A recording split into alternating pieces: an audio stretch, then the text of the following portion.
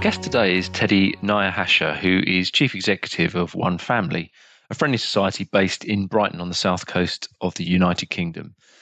Teddy was appointed Chief Executive Officer of One Family in January 2020, having previously held the role of Chief Financial Officer since joining the group in 2016.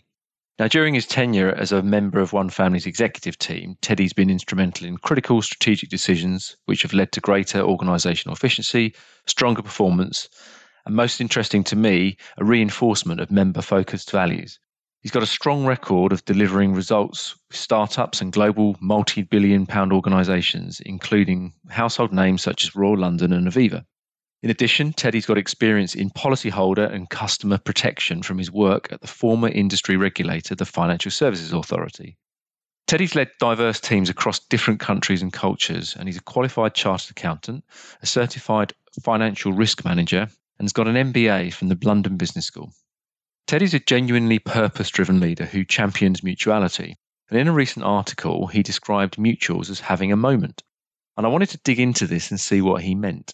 You'll also hear about what it's like to lead a mutual organisation in the 21st century, one that's owned by its customers, and how, in the midst of a year of turmoil, mutuals may actually be re-emerging as a natural home for customers who want the companies they entrust with their savings and insurance to do the right thing. I'm really looking forward to this conversation.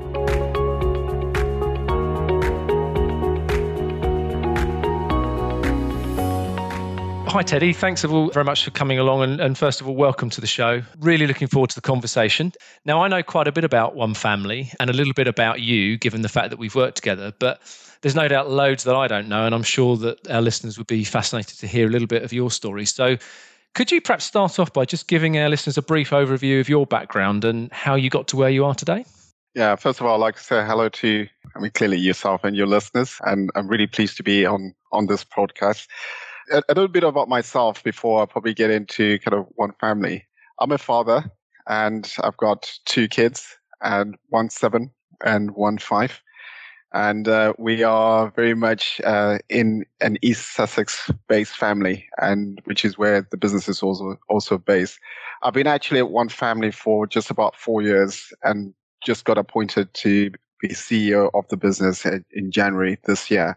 Prior to that, I was the CFO of the group. My actual career spans back to 1994, where I started as an accountant trainee auditor with what is now called PwC, back then in Zimbabwe. So hopefully some people have picked up my Southern African accent in the intro. So post-qualification, I did work within kind of the consultancy firms, both audit and consultancy. And then around 2003, decided to leave the profession to join the UK financial regulator at the time, the FSA, which was actually quite an interesting time for me because I was working both on the banking and insurance sector. And it was a time where the regulator was looking to integrate the source book and bring in new rules for both insurers and banking, and being able to play on both sides of the fence was actually quite enlightening. It was also one of the kind of the landmarks for me in terms of actually starting to look at the world through the lens of protection for policyholders, as well as the other lens at the FSA, which was looking at protection for customers. And that I found, actually quite an enjoyable period, but then also just gave me a different perspective of, kind of not only what the regulator is trying to do, but where the vulnerabilities of different customer segments stems from. And that's something that I've carried through in my career. Having left the regulator, I then did a series of roles in relatively large roles across the insurance sector, spanning from startups through to large multinational companies and insurers. Examples in terms of household names being Aviva and Royal London, before then joining One Family. And that kind of forms the full circle of my career. Brilliant. Thank you for that. Really interesting. And so tell us a bit about One Family. I mean, I think some of our listeners might be surprised to understand that there's about 200 friendly societies active in the UK. And, in some respects, I often think of them as a best kept secret in terms of, these organisations existing. But perhaps you could just talk a little bit about what a friendly society is and what mutuality is, and then a little bit about One Family, because I think that's something that perhaps most people won't necessarily understand. Yeah, no, thanks for that. And it's indeed something that I do think it's something that we probably been guilty of not celebrating enough, particularly in the UK, because I kind of see the UK as it's almost the founding place for mutuality. And if I look at the mutual movement post the kind of the turn of the last century, I think we probably have had less talk of mutuals. But within kind of the mutual spectre, friendly societies tend to be more of kind of the insurers, long-term saving providers. And being a mutual, it means that we are here, we're owned, and we are here for the customers. So the customers own the company, and also indeed where we get our direction from is directly from the customers, who we then call our members. And within one family itself has been in existence for just over 40 years, has always been Brighton based. But the name One Family itself came about in 2015 after the merger with the business, which was based in Harrogate, called Engage. So as a name, as a household name, it's probably relatively new, but the business line itself is pretty much mature. And where I kind of see the mutual movement in terms of a differentiator, it's not just the ownership itself, but it's almost the ethos in which mutuals have been formed, and therefore the bedrock of why mutuals was formed in the first place. So if you said, if you go back probably 200 years ago, where you kind of see some of the roots of some of the early mutuals, those were basically all predicated to kind of address some of the social ills where government could not step in. And basically this was all about inclusivity and giving peace of mind for the ills, which were predominantly at the time around sickness and death and old age. And that remains the ethos of what I see as the friendly society movement, and indeed something that we try to hold on to at One Family. Okay. And I mean, in terms of practical day-to-day running of the business, how does that differ for perhaps some of the other sort of experiences that you've had in your career previously, in terms of the decision making and perhaps the outlook? I mean, do you take a longer term view as a result of not having the same shareholder pressure, perhaps, or things like that? I think if I go back to some of my experiences with probably the kind of the larger listed entity, there's definitely more license to do what is right and in the long term. And by that, I'm not trying to imply that, other forms of company setups don't necessarily operate on what is right, but certainly we don't have the short-term pressures that at times kind of PLCs have, in terms of, you're running a PLC, at times you are challenged with the kind of short-term measures such as dividend policies and payments of dividends and kind of the shorter-term returns. Whereas the license that particularly if you're fully engaged with your membership, you get more license in terms of doing kind of that more longer term value creation. And I certainly feel that the benefits of being a mutual and being much closer to the customer, the person you're serving, as well as the person who actually you're taking steer and direction from, makes the job that much easier to be consistent and authentic in what you're doing for both the customer and the ownership structure. Okay. And we'll come back to authenticity, I'm sure, as we go through.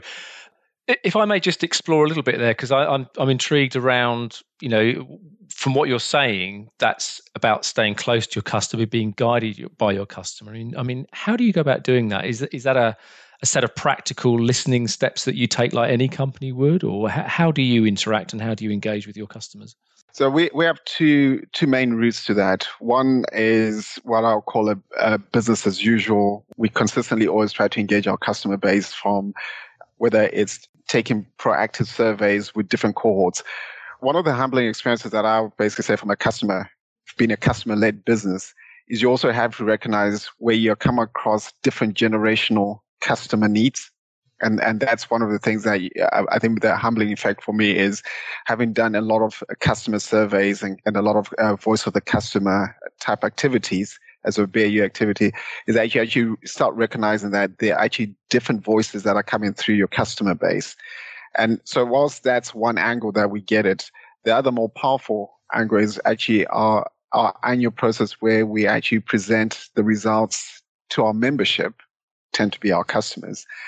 And as an example, in my time with One Family, one of the things that we've now embarked on, which is around in ethical investments, particularly around environment.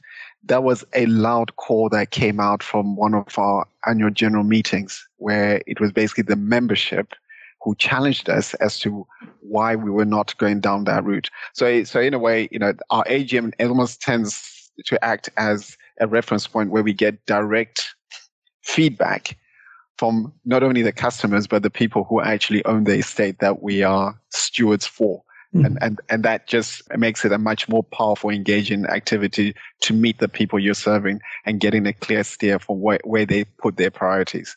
And I've been to one of your AGMs when I was working with the organisation, and I was genuinely surprised. I mean, even within a friendly society sector or a mutual sector, first of all, given the size of your organisation, the number of people that actually show up, and then secondly, the passion with which they would have the question and answer is a little bit like going to a football managers Q&A that you have once a year, where they're talking about signings or players' wages or anything like that. I mean, there's a real passion in the room. I mean, it's a fantastic environment. Absolutely, I couldn't agree more, and it's also humbling because I'll say my big transition it's been a traditional accountant background. You tend to look at success through the lens of numbers, and therefore, that's easier when you're dealing with dividends and how the return and payback. Whereas what was quite clear in terms of some of the interactions we've had with AGMs is actually where customers are not valuing kind of the short-term measures or the short-term return, but in particular on the environment, this was almost a generational call of having that longer-term investment in kind of not only the current future, but in terms of into the next generations. And that's something that's really powerful in terms of that, just the link between those non-immediate financial needs of a customer and what our purpose is. Okay. Let's move on to purpose, because I'd love to really, I mean, the whole theme of these podcasts is about what I've called the rise of the customer. It's about consumerism, but I'm trying to get under the skin of what is it like to be involved in a business, trying to run a business successfully when you have those kind of consumer pressures that you've talked about, and doing that in the right way, doing the right thing. And I always contend that in all of the assignments that we do when organizations are trying to think about cultural change, or they're trying to think about how they engage their people in being more customer-centric, or indeed any kind of vision for the company, having a really clear and compelling purpose is always the start point for me. And it's such a obvious but grounding effect that it has within the culture of the business. So, I mean, first of all, I suppose, do you agree with that? And what's the purpose of One Family? Yeah, no, I absolutely agree with it. And I think just to add to that, I think part of what I've learned is you don't stop learning of what it is that the customer needs, because your blind spot is you think that you've got the answer right today, but a new need will emerge over time. And for us, to keep it simple, we look at it as we are adding value to our customers and our members. But in terms of underneath that is we look at it through, well, I would say multiple lenses of what is adding value. And that's where you then have the broader sustainability aspect, that this is about making sure that the business is financially sustainable. And therefore we are a commercial enterprise. But at the same time, we have more of a license to be investing in the much broader sustainable model in terms of we need to invest in our customers and in our customers' communities. So one of the big things that we run is we have a foundation, and the foundation has been in existence since 2015. And we use that as a vehicle of almost distributing profits that we make. But the choices of where we put those profits and where we distribute it, those are choices that are made by our customers and our members. So we have a series of steps where our members will elect the causes that they want those profits to go to. And to date, we've kind of distributed something like 3.5 million through the foundation. So it becomes that tag to continually engage with our customer. But one of the things that I decided to do when I took over the reins was it was not just good enough to have the strap lines, but it was also important that we walked the talk, and therefore making sure that one of the things that I'm really keen for us to do is whilst there's always been a passion within one family, particularly on things such as serving our customers, it is how we as an organization are as authentic in everything that we do to the very things that our customers are demanding. Is one thing putting customer money into companies or investments that meet the bill around environment or any other sustainable agenda. But to really be authentic, we also need to live those same ideals that we are trying to force those other companies to do. So that's one of the big changes that we're trying to introduce in the business, that, we need to be continually authentic. And the big difference for me, for One Family, is that tag inclusiveness. And it's in financial services, which is again another slightly departure from the PLCs. One of the challenges that I find in UK Inc. is when we talk about marginalized groups, I look at it across, whether it's, life choices, sexual orientation, race, but also social demographic is a key element here in the UK. And one of the things that's kind of tends to happen within financial services is we tend to herd and converge around serving more or less the middle class and upper. Mm. So if you look at across, the big platforms in terms of for savings products, they tend to be very much, it's almost there's a barrier of entry, and that barrier of entry is relatively high deposits that, if you compare to the general demographics of the UK, eliminates a significant portion. So I think one of the mandates that really trying to really embrace this inclusive piece, we are a vehicle for pulling resources across different customer segments. And we're really trying to strive to be as inclusive so that our products are as available to those who have fewer pockets of savings, as well as those who have much larger balances, who can therefore subsidize those who have less. And that's part of that, being authentic and inclusive as a broader society. Mm. And it's just an example of one of the things that we're really trying to push our envelope towards. And does that mean that you would talk about that with your customers? And let me put that in very stark terms. Would you go as far as communicating the fact that the pooling mechanism that you're talking about means that in some respects you're cross-subsidizing? I mean, that's a very extreme set of words, but there's the commercial reality to this conversation as well, isn't there? So there is absolutely a commercial reality, and one of the things that I would hold my hand up on is if a customer comes to me with a reasonable balance, and for me, a reasonable balance is anybody who has a savings balance of, upwards and going to 20,000. And if a customer came to me and said, for my 20,000, I could find a platform that charges me less to service, my answer is absolutely.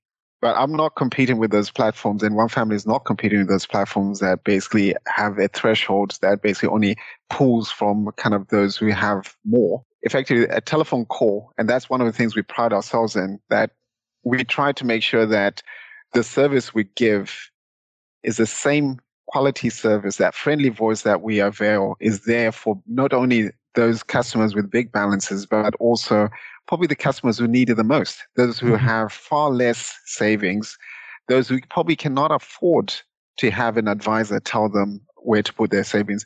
They're probably the ones who are more likely to call in.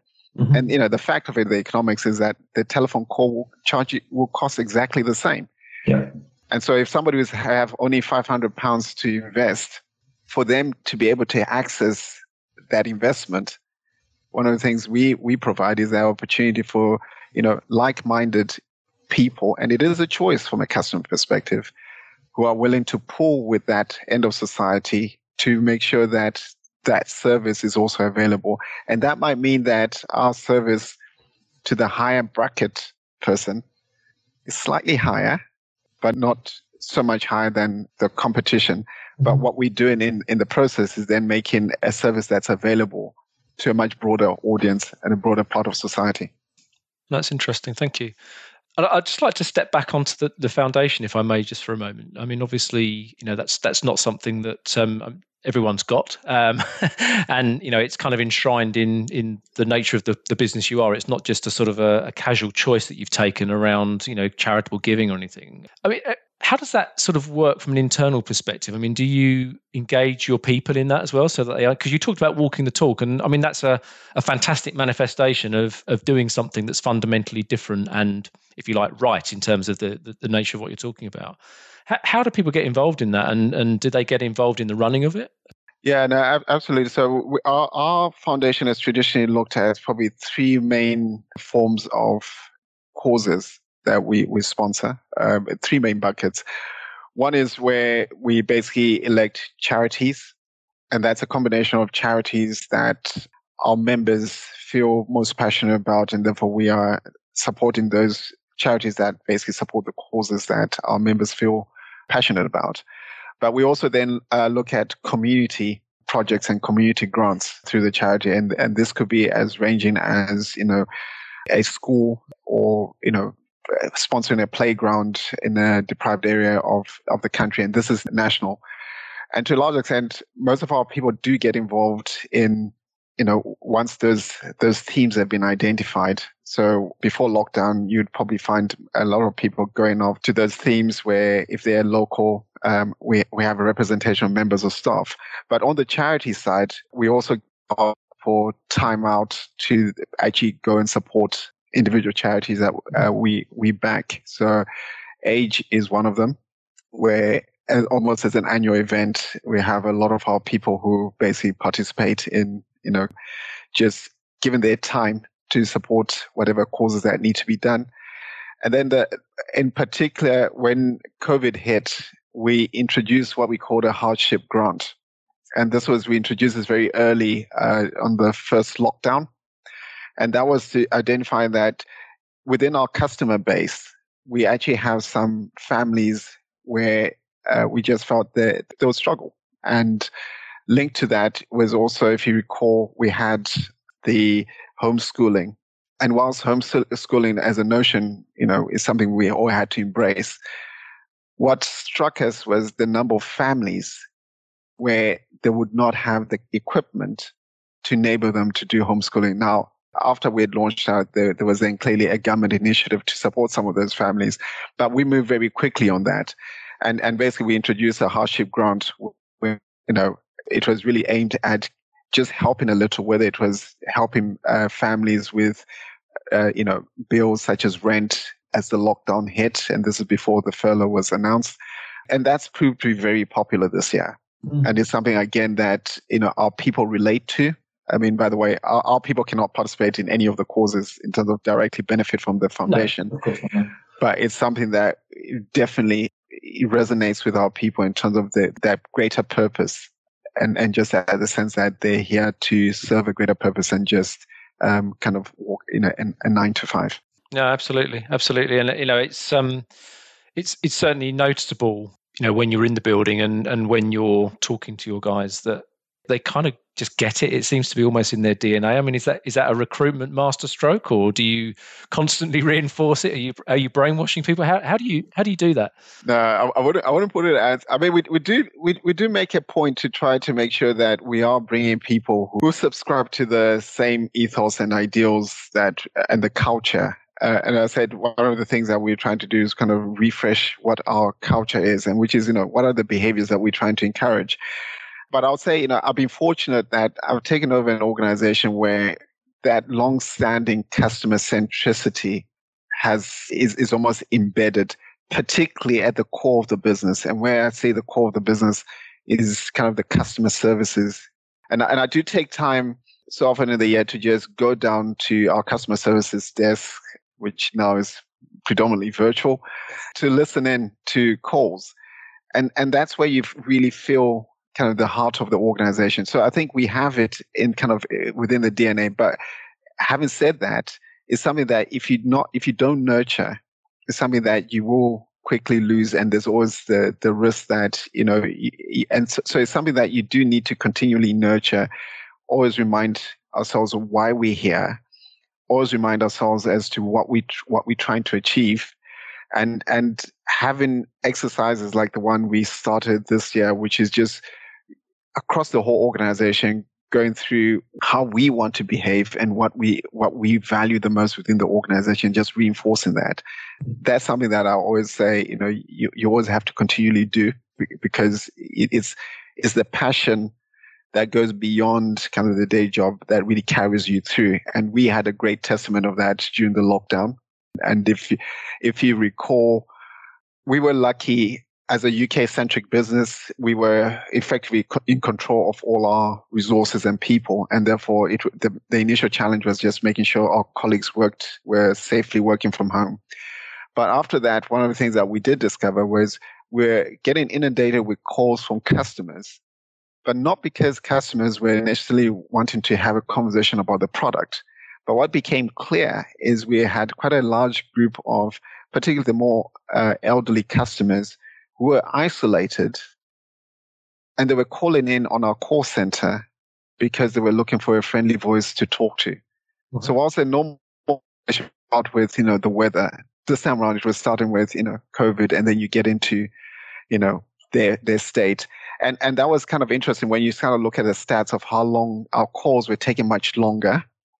But, that was basically reinforcing why we were here as an organization, is those people we're trying to serve. And it's as simple as just being there for your customers and doing the right thing. It's not rocket science.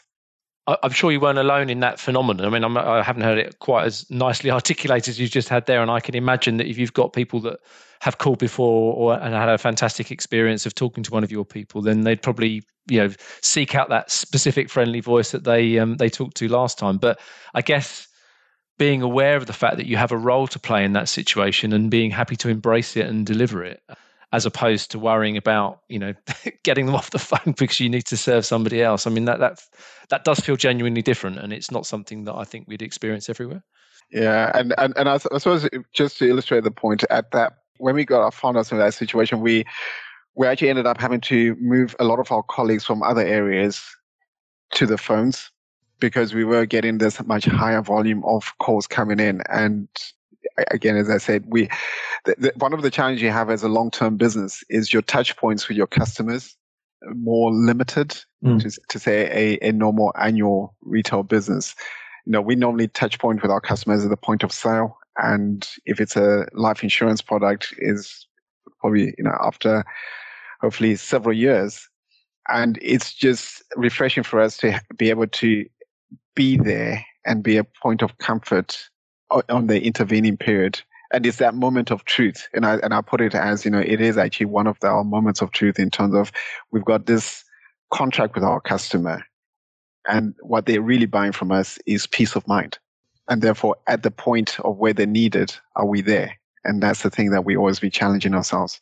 Yeah, no, that's fantastic. Thank you for sharing that. I mean, what's going on in my mind when you're talking is, we often talk about moments of truth when we do customer journey mapping exercises. And I don't think in any of the journey mapping exercises I've ever done, we tried to model the impact of a pandemic in terms of creating new moments of truth. But it seems that you've embraced one that's popped up quite nicely. So thanks for the story. I mean, it does bring it to life really well. One of my good friends and colleagues, Oki Eliazu, who wrote a book called The Cult of Service Excellence, and he's going to be on the show in a few episodes' time. He talks about there being a cult within organizations that embrace service culture and customer experience and customer centricity in the way you talk about. And it kind of feels like that. Is that a reasonable description, or does that have the wrong connotations to you? I mean, the word cult can sometimes have a very negative connotation, but I just recognise it in some of your people in terms of the slightly almost fanatical approach to some of these things.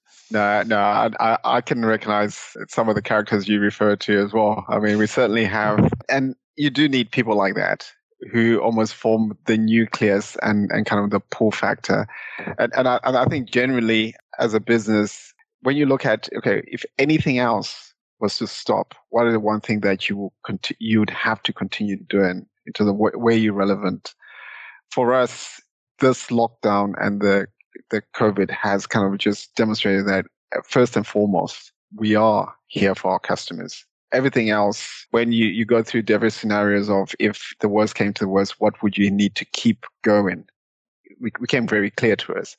So to some extent, I do see us as part of that cult or tribe. in terms of, they're very customer centric, wanting to do the right thing. To some extent, it's so simple to just say, do the right thing, because it's almost calling on a conscience, but it's assuming that that's a common conscience.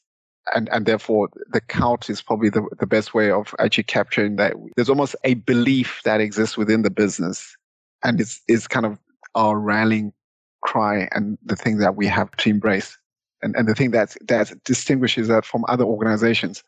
Cultural glue that holds it together. On that point, let's platform into sort of a slightly broader view of the mutual sector. I mean, you wrote a very powerful piece recently, which I saw on LinkedIn, which talked about kind of what we've all experienced and been through over the last few months, and certainly in the UK, but obviously looking at events overseas and a real mixture of different things. But what you talked about there was the sort of shift in people's attitudes back towards core values, and the fact that you talked about mutuals having a moment, which I thought was a great way to start the article. And I think, just quoting from that, you said, I think we'll see a rediscovering of the mutual sector, a financial services sector with a social conscience that behaves in a sustainable way. And I think is what the country needs right now. And can I just dig into that a bit? I mean, they're great words, and we can all say things like that, but I kind of sense that you mean it. So, I mean, what sort of drove you to write something like that and put it out there? Because in your position, we can all get people knocking very easily and everything else, but you must have believed those words to actually put them out there. I mean, what drove you to write that? I suppose it's also partly we've all experienced quite a the COVID crisis. It has been a crisis, and the way it's impacted me is almost that it's to a large extent made me pause and kind of just take a step back. And there's a bit of, personal stock take of, what is our greater purpose? What are we here for?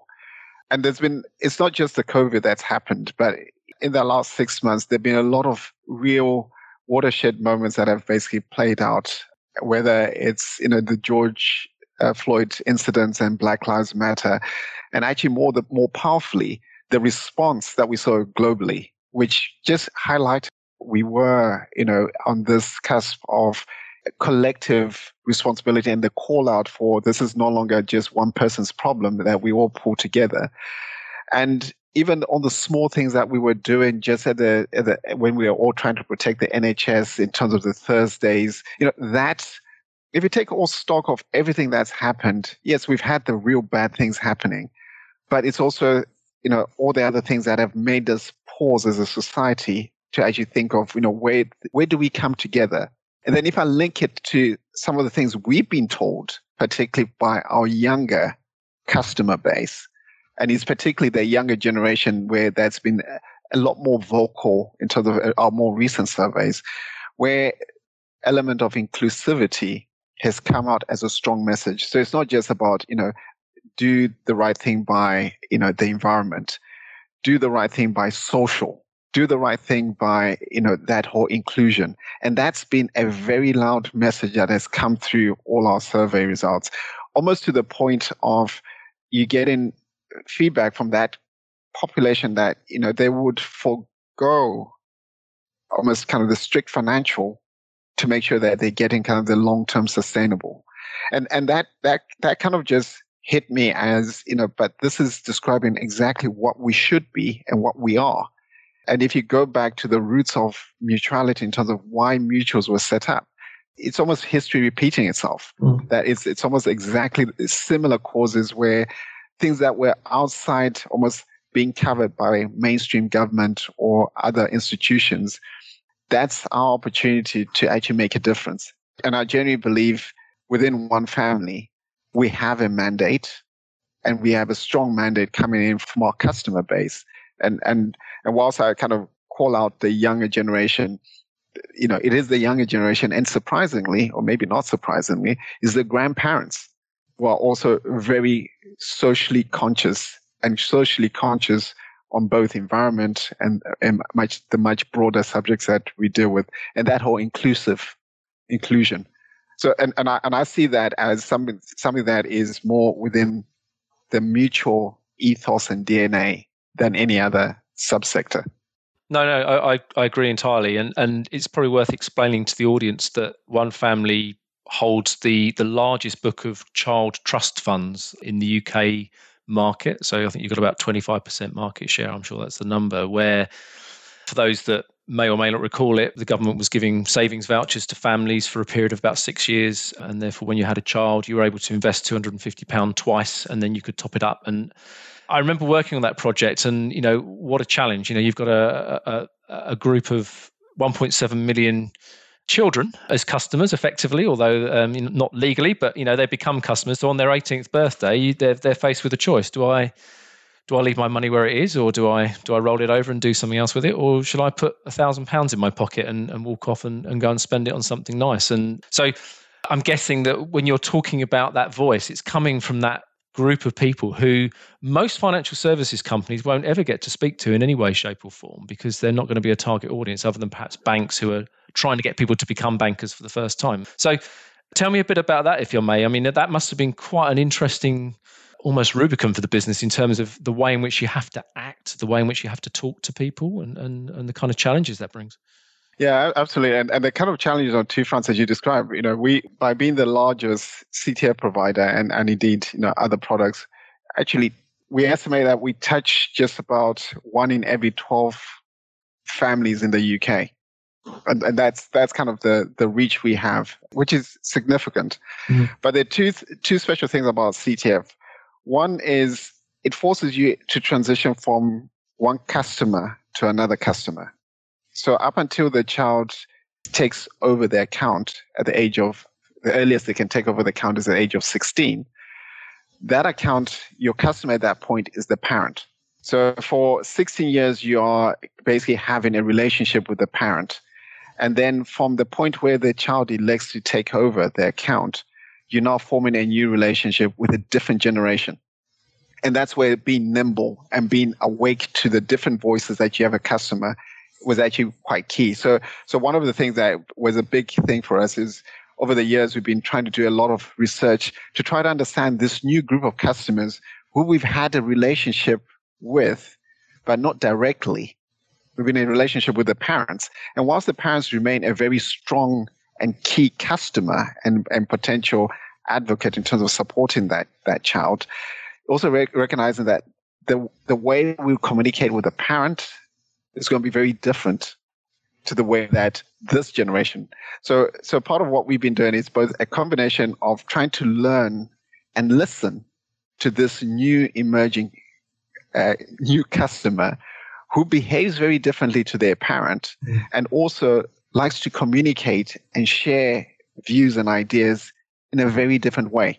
So we've been on a learning curve for the last 2 years just to prepare for the event of actually having this, the gift of having a young group of members and customers.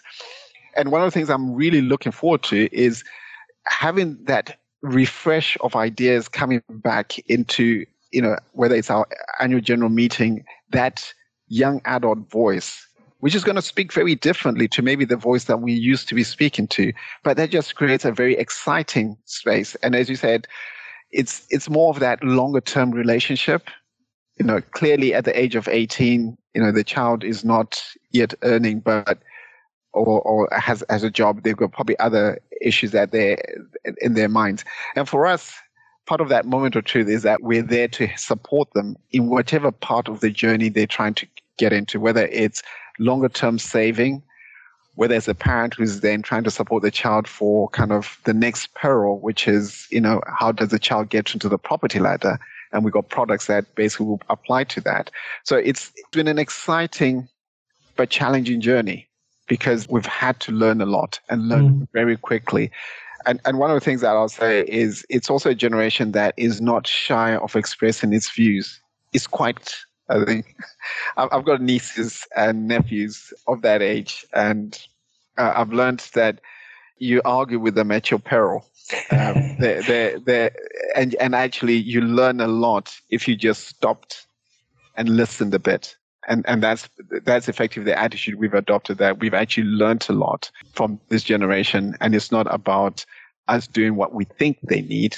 It's us listening and then trying to address because you also have to recall that this is also a generation that, CTF, Child Trust Fund accounts, they're in still their relative infancy when we got hit by the first financial crisis of 2008.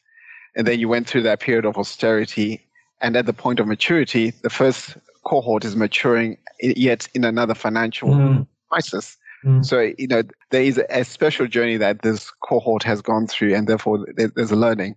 But I think that the other powerful thing for child trust funds, which is almost unique to any other product, is, as you say, we've got, just under 2 million child trust fund accounts, which actually means with the way they were given, which was to every child who was born in the UK, we've got a perfect sample of UK society. And that's very informative in terms of how wealth is distributed in our society. And it is, you can literally look through the lens of a child trust fund to actually see how, the disparity between the kind of the part of society that has and those who don't have, and how we start creating those tools to enable those who don't have to be able to participate in some of these products, which probably would have been perceived to be the preserve of those who have, and quite powerful in terms of just the learnings from, as you probably know, of the under 2 million accounts, you'd basically say 80% of the value of those accounts comes from 20% of the policies. That just shows you how there's disparities in our society. But then again, illustrates what I was talking about earlier about the whole pooling of society. That, if we pooled as a society, we can open up some of these savings products that probably would have been seen as only be available to people who are more well off. But that takes a broader pool. Yeah, absolutely. And I assume, within that, new capabilities for you as you actually start to engage. I'm guessing more digital channels open for communication. I'm guessing social media. I'm guessing all sorts of things, which perhaps hasn't necessarily been the preserve either of mutuals or indeed an organisation like yourselves in the past. Yeah, we've had to be very modern very quickly. As you say, social media platforms, and with social media, one thing you learn is it's something that you have to keep up with. And this is where then the power of the culture we're trying to bring in becomes stronger, because actually the voice that resonates more with that generation within the organization probably is people who are probably at the entry level within the organization. And therefore our people actually bring up ideas through the chain, because that generation is much closer to the customers, the big customer grouping that we're trying to serve. And therefore, it's been as much about making sure that the ideas flow within the organization to make us relevant. And I think one of the thing I've always found intriguing is part of what makes us great human beings. And one of the things that I pick up from, the whole inclusivity is we should never tire of learning. We should always be humble enough to recognize that we're never going to know everything. And certainly CTF, child trust funds, and dealing with the young adults has been one of those where you've had to put your hands up and say, I'm going to need to learn how to communicate what resonates with this group. And I need to learn to listen. And just reflecting on that, when you've got your child trust fund customers, it's fascinating hearing you talk about that. And then, I know, because I know a little bit about your organization, quite a lot of your existing product sets and things serve completely the other end of the spectrum, which is people that are, in later life, they're thinking about, releasing equity from their homes, those sorts of things. I mean, that must call for a very broad range of skills amongst your relatively small customer service team who are trying to serve this massive, a massively different set of customers. Yeah, no, it does. And I think our customer services people are a great asset and one of our biggest assets within the organization. I think people is what makes one family. But if I look at, where do we have touch points with our customers, it's just amazing the work they do. You're absolutely right that one of the things that by being inclusive, it's also recognizing that by serving one cohort of customers, you would have to serve another cohort differently. So a case in point, whilst young adults are clearly more digital and, social media, you name it. We do have a significant portion of our customer base who still want to be communicated on to by paper. We've got emails, they've got emails, they would want, it would be a lot more efficient to do emails. But at the end of the day, it's the customer's choice. And this is not about forcing a customer into a particular bucket. And this is not one size fits all. And that's one of the things that as a customer-centric organization is you have to be authentic to each group of customers and not try to force what you be otherwise your ideals on those customers. I think what you're trying to establish with a customer, any customer, is a long-term relationship. And some of those older generation members who would like their paper copies, if I look at our annual general meetings that we talked about earlier, there are 45,000 members who want their voting envelopes in the post, and you have to honor that. And it's recognizing that at the heart of it is you're trying to be authentic and communicate to each of your members and each of your customers. And that's part of that whole being versatile and nimble. Mm. Yes, it means that the type of people you bring in the organization needs to have that empathy, but also not only have empathy, but being able to adjust to different needs of different customers, given that we've got, effectively 3 generations that we serve. Yeah. And doing that in a way that you can afford to do, within the constraints that exist within the business, obviously. So, yeah, very interesting. Thank you. Just changing tack. Thank you, first of all, for sharing those insights into the organization. One of the questions I ask all of our guests is, what do you think it means to be truly customer-centric? So you've given some great examples of kind of how you walk the talk as an organization, how, if you like, the almost the reawakening that's taken place of the purpose has kind of strengthened, if you like, the resolve to act in that way. Just thinking outside of that, give me an example. It can be an amusing one or whatever. Give me an example of a really fantastic customer experience that you've experienced and felt. I think the thing I always say to people is, you might think it, but if you feel it, you kind of, it stays with you. That's the memory, if you like. Can you give me an example of that? I suppose I was actually going to go left field to it's probably leisure and hotel. And it goes back to when my wife and I decided to get married. And we went on holiday to Zimbabwe. And the time we got married was when anybody who doesn't know the history of Zimbabwe went through a really bad patch where, it went into a complete economic meltdown. And we went to this hotel in a part of the country that we really loved. And as with the rest of the country, things were pretty run down. There weren't too many guests. We were probably ourselves and a few guests. But it's the way the waiters and the staff treated us, where you really felt, I matter. I'm passing through, and the chances are I might never come back to this hotel. But you just felt, we just felt so welcomed.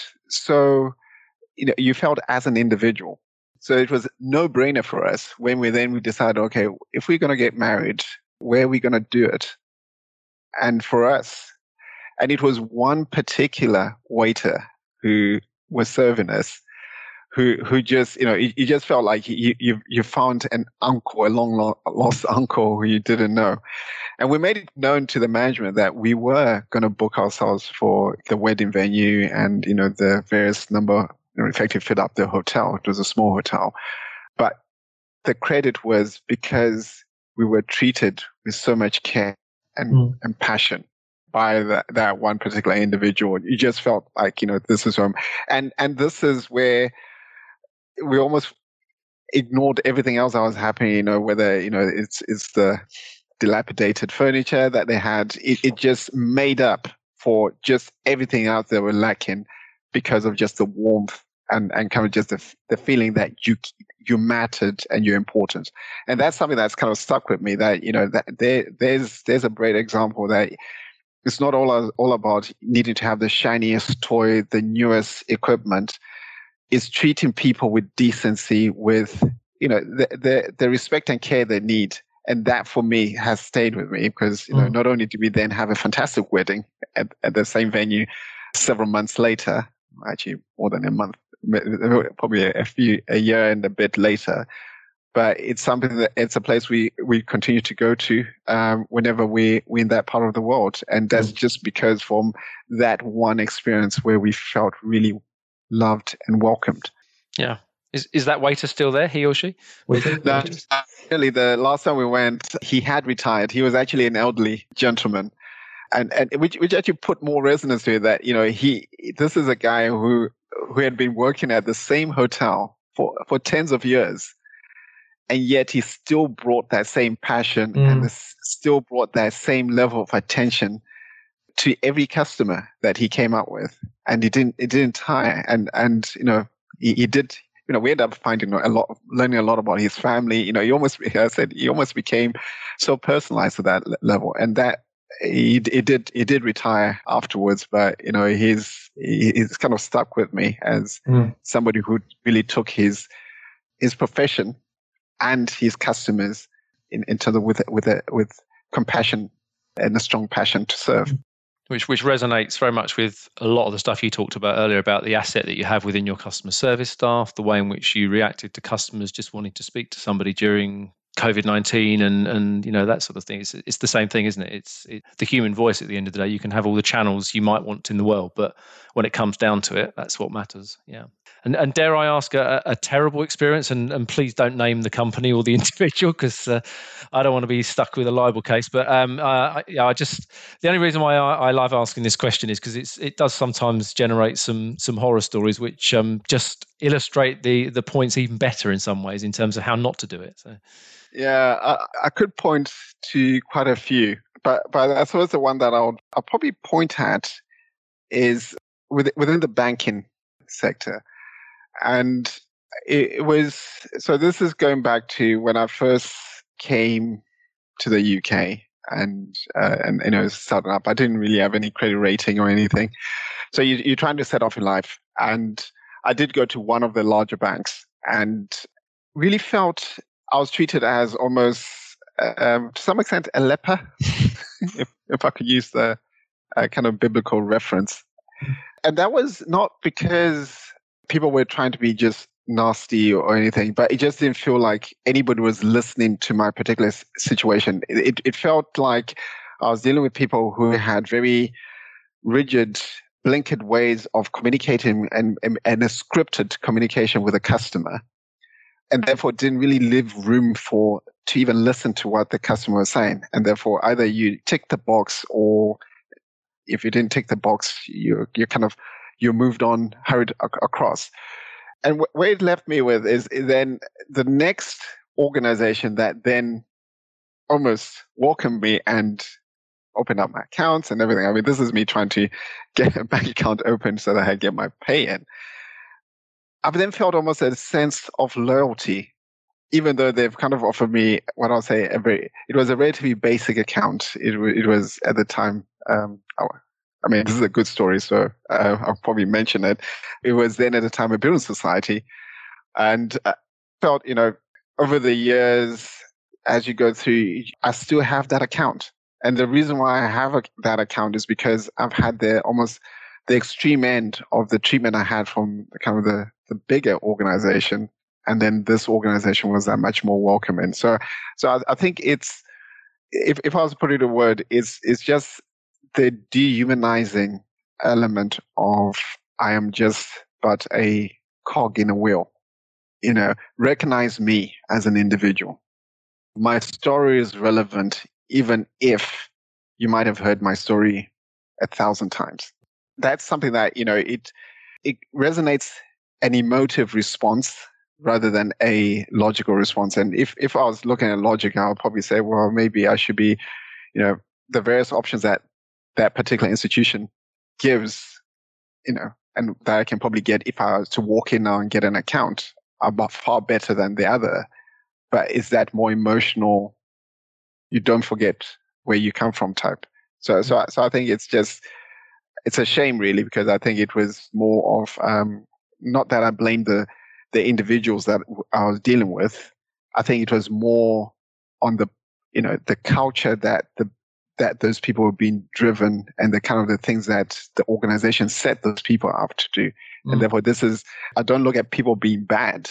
I think it's how institutions drive people to a particular behavior. Yeah, and it's interesting you just slip the word culture in there, and the shortened version of which is cult again, isn't it? So it's so true, and I very much doubt that the individual involved really understood the purpose of the organisation, even if the purpose was good. Yeah, no, that's exactly it, and I think it's when we do talk culture and cult, that whole cult movement, it is important that you do bring it to life through example, good and bad, and celebrate it, because it's something. So one of the things I'm most awake to in one family, as I said, whilst I do my cold listening to calls on customer service to just see how we're dealing with it, and it's always very positive and fantastic. It's also not taking it for granted, and therefore making sure that we do always celebrate where we are doing great things, where we have a great customer experience, because it's through those celebrations that you actually reinforce the culture that you already have, because it's so easy to take it for granted. Yeah, no, absolutely. I couldn't agree more. And the other question I'm asking all of my guests is could you share something that you've learned in your time as a leader which you could never have learned at business school, if indeed you went to business school? I don't know if you did or didn't, to be honest, but Yeah, no, I did go to business school. I went to London Business School for an MBA.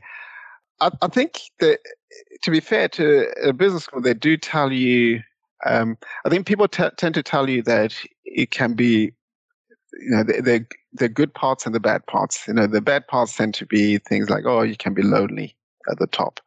Actually, I reckon the loneliness is only compounded if you do not empower your people. There is no reason why a leader should feel lonely. And coming into the role, you come in and think, okay, these are my challenges. I'm carrying the weight of the organization on my shoulders, and this is where I want to go in. But I think if you open yourself up a bit more, there's actually, you then find that not only do you have a lot of people who are there wanting you to succeed because your success is their success, but you also then realize that you don't have to be isolated and lonely. You can be actually more inclusive and empowering.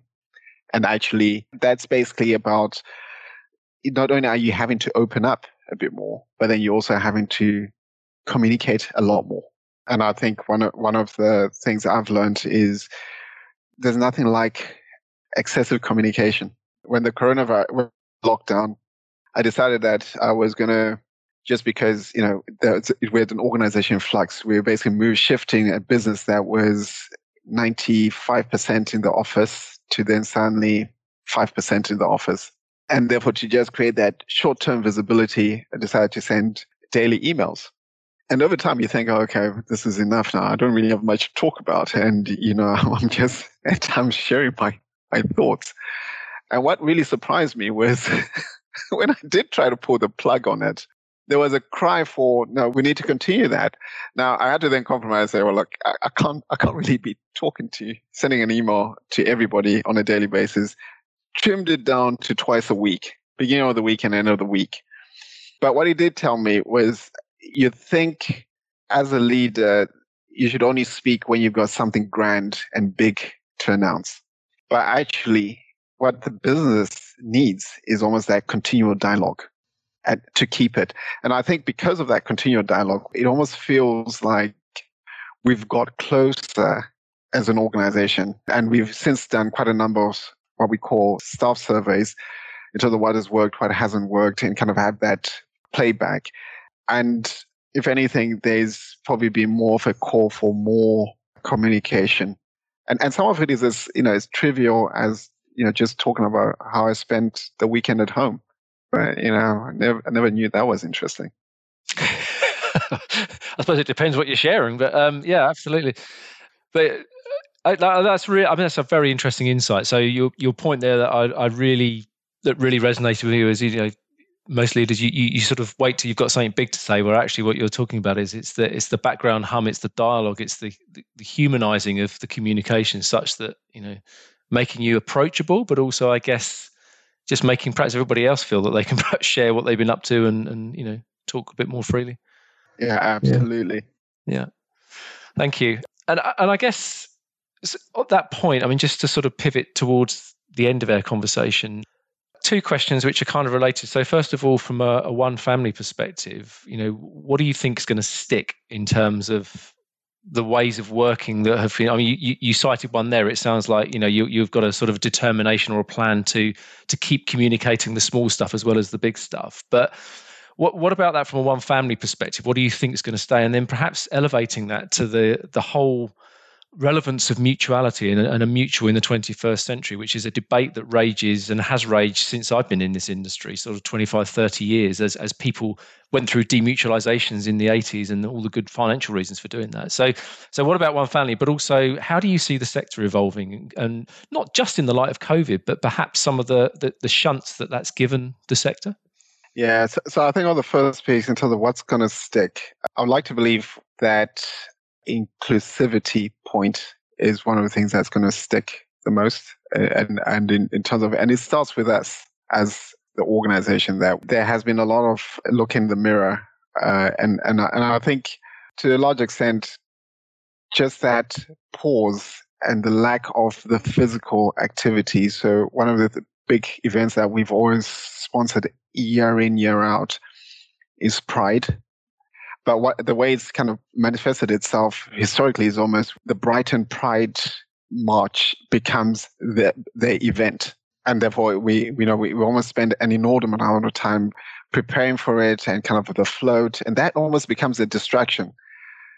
What this year has basically allowed us to do is, because we couldn't do that because of social distance and everything, it actually meant that there was more learning. And there was almost a pause to actually the self-reflection of, do we really understand what Pride is all about? And actually became quite clear that actually we don't. We've associated with an event, but actually never really got to try to understand it. So I think the thing that I hope will stick is more that empathy, self-reflection, openness to have a conversation. Another event that the team found, I mean, we all collectively found it quite difficult, was when we had the George Floyd event. I got invited by a member of staff on their team talk to just have an interview like what we have in here. And, he was extremely nervous, I suppose, I'm just in a black CEO in a very emotive subject, and him being a white male. And the thing that we basically discussed where he was basically saying, shall I prep any questions? And I said, no, actually, the thing we need to learn to do is to have and it might mean that those conversations might represent wobbly steps, but actually the real win is actually being able to open up. And if you've got things in your mind that you are wanting to ask, at times we need to create that enabling, safe environment where you can safely ask the question without fearing that you might ask it wrong or might offend. Because by you not asking, you're not learning, and we're not moving forward. So I think it's that license that, there isn't this is not for me to get into. I need a permission to get into. It's almost that open license of, if we really embrace diversity and inclusion, is that it also is a license to ask questions where we don't know and to learn. And that's something that I'm really keen that we hold on to. Now, on the mutual sector, I think the UK has, as you highlight, we've gone through the throes of the carpetbagging that happened in the 80s, where I'd forgotten about that term, actually.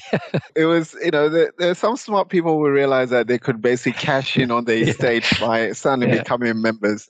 And therefore demutualize, and then people get paid.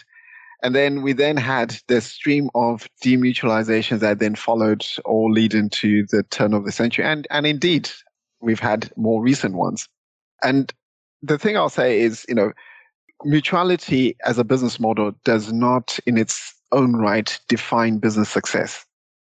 So like any other sector, we will have companies that will do well, and then companies that their models will struggle and fail. But as a concept, So we can see both mutuals. There've been a reduction in mutuals, but indeed, if I was being fair, I'll look at PLCs in the life insurance sectors, the number of mergers that we've had in that sector. So weaker businesses will always fold, and there'll always be an element of consolidation. But as a model, I think mutuality for me is actually, as a concept, is actually a unique offering that in this present day is probably more relevant than ever. And I actually genuinely believe that, particularly with, whether it's the David Attenborough impact, and, I see a lot of signs where this whole society coming back to its collective responsibility and wanting to be in greater control of where they direct in the future, which is effectively the roots of mutuality. I see that as something that is just going to reinforce the concept of mutuality and opportunity. And whilst we probably have taken a bit of a backseat in the UK in terms of, pushing that agenda forward, and I think that we had a lot of opportunities to do so, I look at other countries that probably would have seen as copying us, where you actually have some really strong mutual movements, places like Canada, the Scandinavian countries, where actually they've demonstrated that you can take the concept of mutuality, and as long as you are engaging your customer base, you can actually create an affinity and a sustainable business model, which is very different to kind of a PLC. So everything for me points to that as a concept, this is probably the right time. As a concept, being in an organization where it doesn't pit the people that are being sold products to and those who own the business, that is just a unique offering that, it is just a latent asset. And I genuinely do believe, whether it's building societies or friendly societies, there's a lot of room for the businesses to differentiate themselves from other models. No, I mean, that's fascinating. And, if I think about the title of this series around the rise of the customer, which kind of implies a bit of an imbalance, if you like, the consumer power, the fear of how you've got these ever powerful customers. Actually, what you're talking about there is more than just a leveling off. It's a complete integration between the aims of the customer, because they own the organization. You kind of, it's a check and balancing system that should work. And if I guess it comes back to purpose again. So if you've got a purpose and a reason and clarity around that, and you can serve customers to that purpose, then hopefully there's a bright future. And I certainly hope so. And whilst I speak for one family, I do also, for the sector to be vibrant, I would like to see new entrants as well. Maybe this is my regulatory tag on, but I do firmly believe that one of the disciplines that gives more power to the customer is by having competition with different offerings. And I think for me, it is about keeping ourselves to what we are trying to serve, and the mere fact that we are in competition with different models and different businesses. I think the winner in that, if done appropriately, is the customer. Brilliant.